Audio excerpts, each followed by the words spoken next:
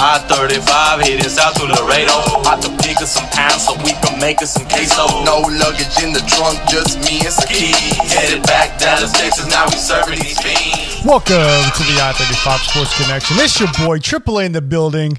Mila is not in the building. She's traveling for work, so you're stuck with me. So if you want to turn off the podcast, please don't.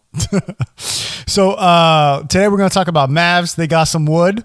We're going to talk a little World Cup action, not the 2022, but 2026.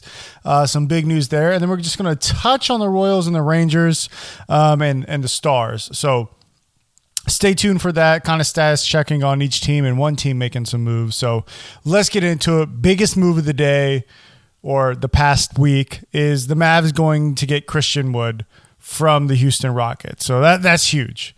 You're getting a guy in the last 2 years with Houston, averaged 19 points a game, about 10 rebounds a game, 2 assists a game, and a block per game. And also, here's the big thing too, in this modern NBA of like positionless type basketball, he's shooting about 38% from three. So not near as inconsistent as like a Maxey is, who I love Maxey, just saying, inconsistency from three, inconsistency from Dwight Powell. So this is a move where you're expecting him to eat up a lot of those shots that those two guys are making.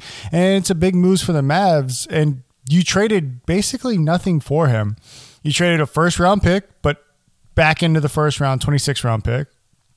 And if you look at the Mavs drafting history outside of Luka, obviously the Mavs aren't great at drafting players, nor do we have a lot of people that we can point to that we got in the first round. I mean, outside of Luka, you look at the last few. Josh Green hasn't really been what we were hoping he would be. Dennis Smith Jr. isn't even on the team anymore, and he's clinging to an NBA roster spot right now. Our best first round pick outside of Luka, probably Jay Crowder, who's a very good player, but not necessarily someone you build around. So the loss of that pick, Mavs front office wise, isn't that big. So this is a huge move for the Mavs. And if you want to be a little pessimistic, you go, well, if he's so good, why would Houston give him up for a 26th round or a 26th pick of the first round, and then Boban, Sterling Brown, Trey Burke, and Marquise Chris? Basically, people who were getting like 3 minutes a night tops, people who weren't in your rotation, who were back in, who would get in during blowouts. Why would the Houston Rockets give that to you if this guy is so good? And it comes down to where Houston is at currently. You look at the Houston Rockets, you look at a team that is literally rebuilding, starting over. Harden gone, Westbrook gone, Chris Paul gone, big name players from the last few years no longer on that team, and you've got this really young core. And then you look at it, they spent 2 first-round picks to get the Turkish big man, who him and Woods can't really play together that much. So you've got a guy who's 19, the Turkish guy. You've got a top 3 pick this year. You got the 17th pick this year. And now you got the Mavs 26th pick. And you've got a guy in Woods who's 1 year away from getting a new contract. So if I'm the Rockets and I'm looking at this realistically, am I going to be a championship perennial playoff team this year or next year? The answer is no. So do I want a guy on my roster who I'm about to pay 25 plus mil in a year for a team that isn't going to be sniffing the playoffs? And the answer is no. And so you look at that and you look at the fact that he's had issues getting along with Houston this past year, got suspended for a game, has had motor issues. And you're like, well, he's expendable if you're the Rockets. You got what you wanted. You got a first round pick that you can either package with your 17th to move up, hopefully get another lottery pick, or you can package with your top 3 if you're afraid someone's going to take your number 1 guy. Maybe Houston really loves Chet and they want to go get him. Who knows? But Houston has the ability to make moves without having to hurt their salary cap. And then you look at the people that they took. A lot of these deals from the Mavs are expiring contracts, at the most 2 years left. So a lot of room to play with if you're Houston. So that's why it makes sense to them. If you're the Mavs, here's why it makes sense to you. Your current big men weren't going to cut it if you wanted to be a championship team. It just wasn't. You don't want to end up like, Portland or the Houston teams that have made the conference finals and then never to appear again, the following few years. And you saw it, Maxi's inconsistency, Dwight's inconsistency, liabilities with Boban. You don't really have a big guy that can actually like affect the game the way you want it. And you look at Christian Wood, it's a guy who's a 2010 guy basically.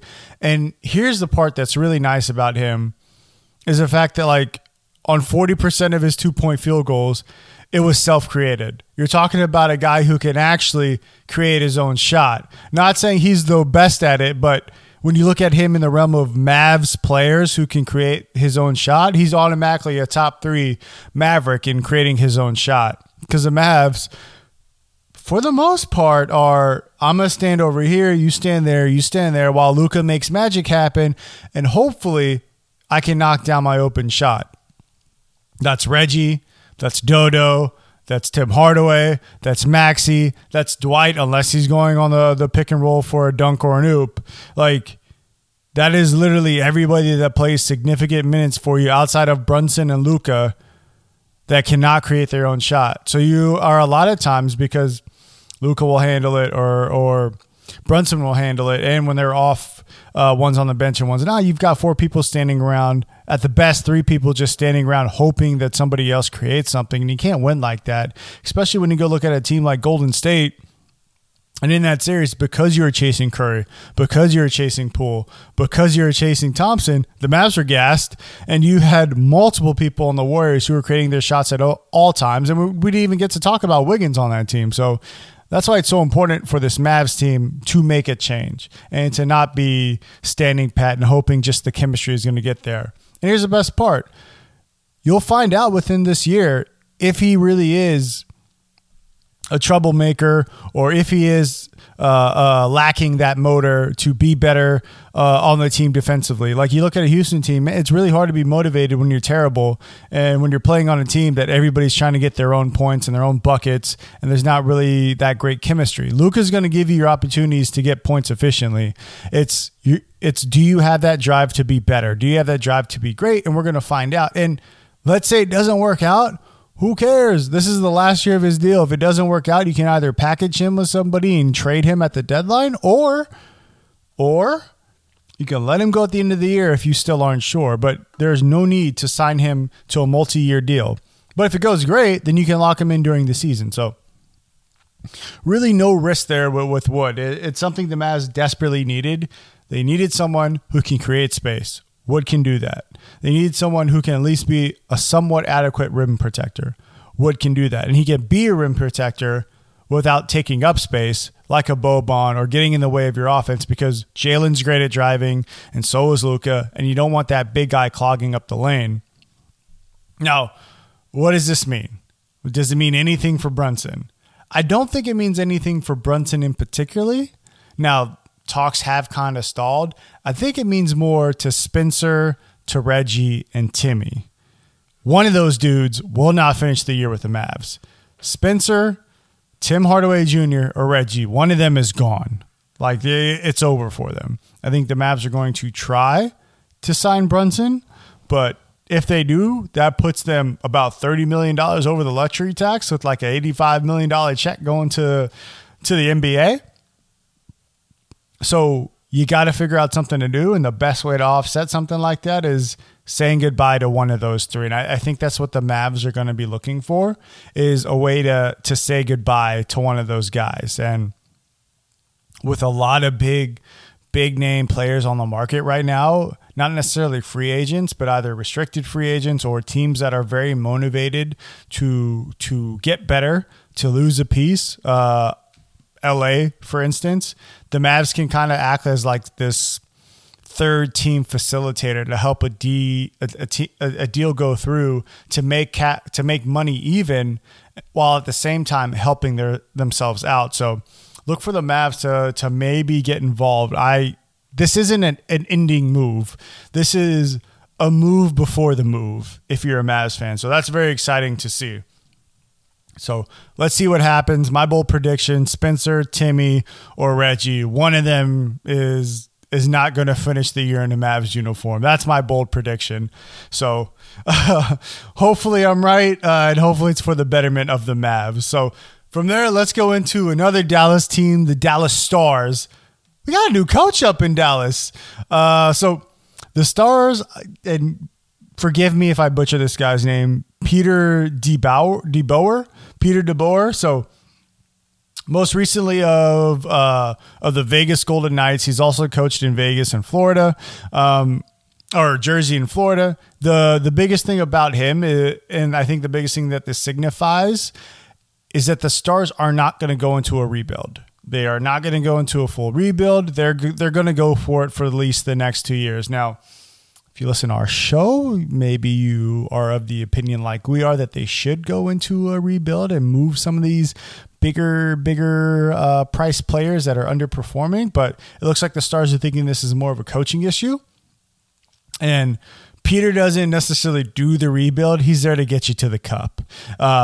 In Jersey, he got him to a Stanley Cup final his first year. In Vegas, he got them, I think, within 3 games of the cup.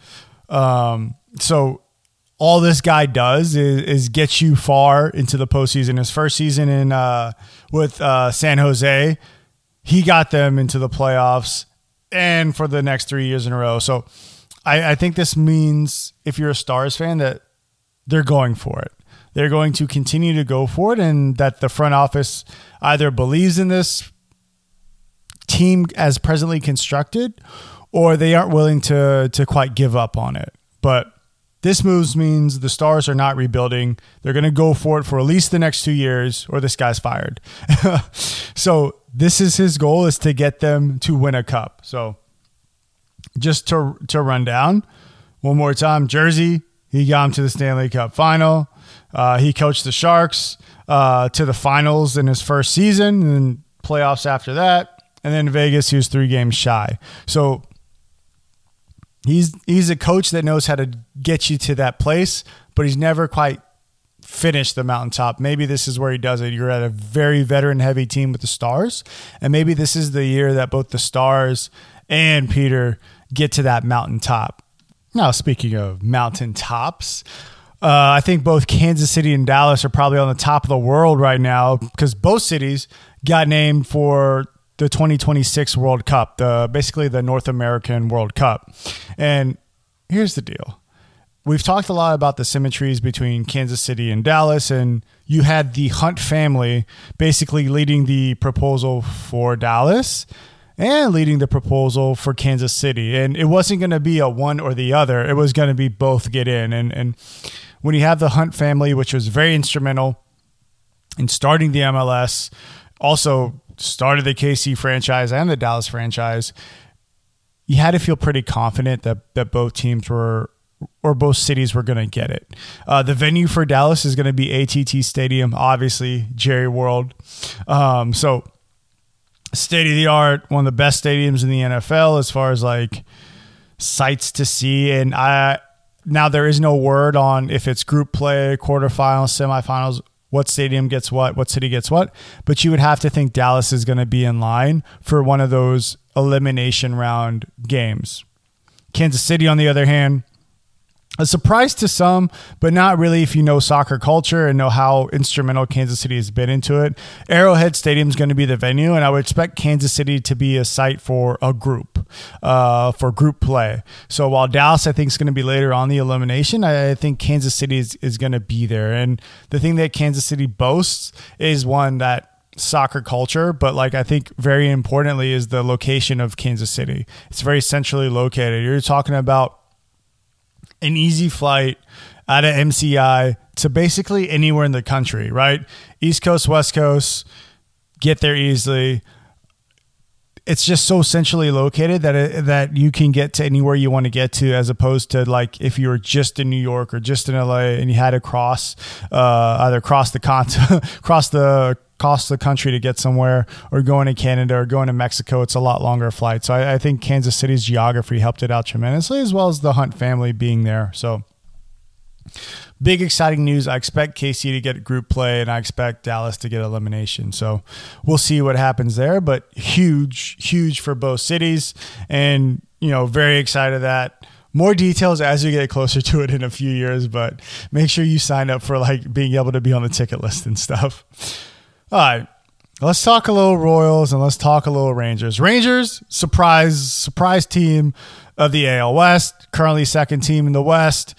And what's big for the Rangers is going to be this next month. So if you're a Rangers fan, what you've kind of done is you've kind of weathered this storm with, rough hitting and have started to play a little better offensively to start matching your pitching. And what you're noticing is that it's no longer, hey, we were going to be better this year. It's more of a hold up. Do we have a shot at the wild card now? Because you aren't gonna win the West. It's too far gone. But you do have a shot at a wild card here if you continue to play well. And the thing to watch is these next 30 days as we approach the trade deadline in the beginning of August. So very important.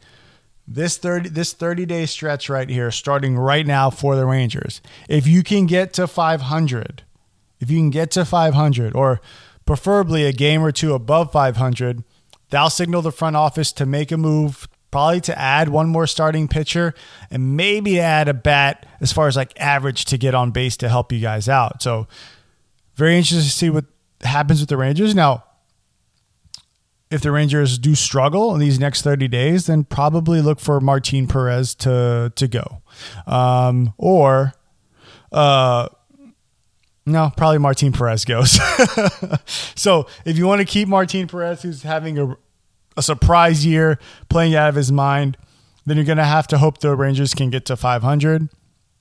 If not, I would probably look for Martin Perez to go, and the Rangers try to maybe sign him in the offseason, but they're probably going to try to trade him for a guy that they can have years on. As far as the Royals, though, I mean, you're looking at a team that is probably the worst team in baseball, one of the most disappointing teams, and they're supposed to be competitive. I mean, they just won their first series in 2 months against Oakland, who is also awful. I mean, there's no good way to say this, but it's time for the coach to go, and it's time for Dayton Moore to go as well. This team is too talented to be this bad, and the Royals already have the 7th best farm system in Major League Baseball. So it's not a point of getting better for the future. We're there. We need to be good now. The roster's too good. We got Greinke in for a reason, and now we're looking at letting Greinke go at the deadline because we literally have nothing. We have one of the worst records in baseball. It is. I mean, we are just as bad as Oakland, just as bad as the Reds, Baltimore, Pirates. We are worse than everybody. That's how bad we are. And we're supposed to be around 500, outside shot the wild card this year. And this is a failure on the front office and a failure on coaching because this team is too talented to be this bad. So I don't expect anybody to get fired during the season, but I would really like if we part ways with preferably the coach and Dayton Moore. But I think more realistically is probably moving away from the coach at the end of the year. But we'll see what happens. The Royals aren't one to make a huge splash at the deadline or a huge splash in the offseason. So hopefully Sherman proves that he is a fan, not just an owner, and he makes that front office move and that managerial move that the Royals fan base is hoping for, because we've been too bad for too long, and it's time that we're good, especially with the talent that we have. And you just started the clock on Bobby Witt, so it's time to go here. And these highly sought after pitchers in your farm system that have been elevated aren't producing right now. And you got to ask yourself, is that on them or is that on your management staff, your coaching staff, not getting the best out of them? And right now I'm saying that's on the staff. So hopefully you enjoy this show. Hit us up at I35 Sports CXN on Twitter if you want to ask a question or debate me on anything, or just want to see what my thoughts are. Hopefully you enjoy the show. We'll check you guys out later next time. Take it easy.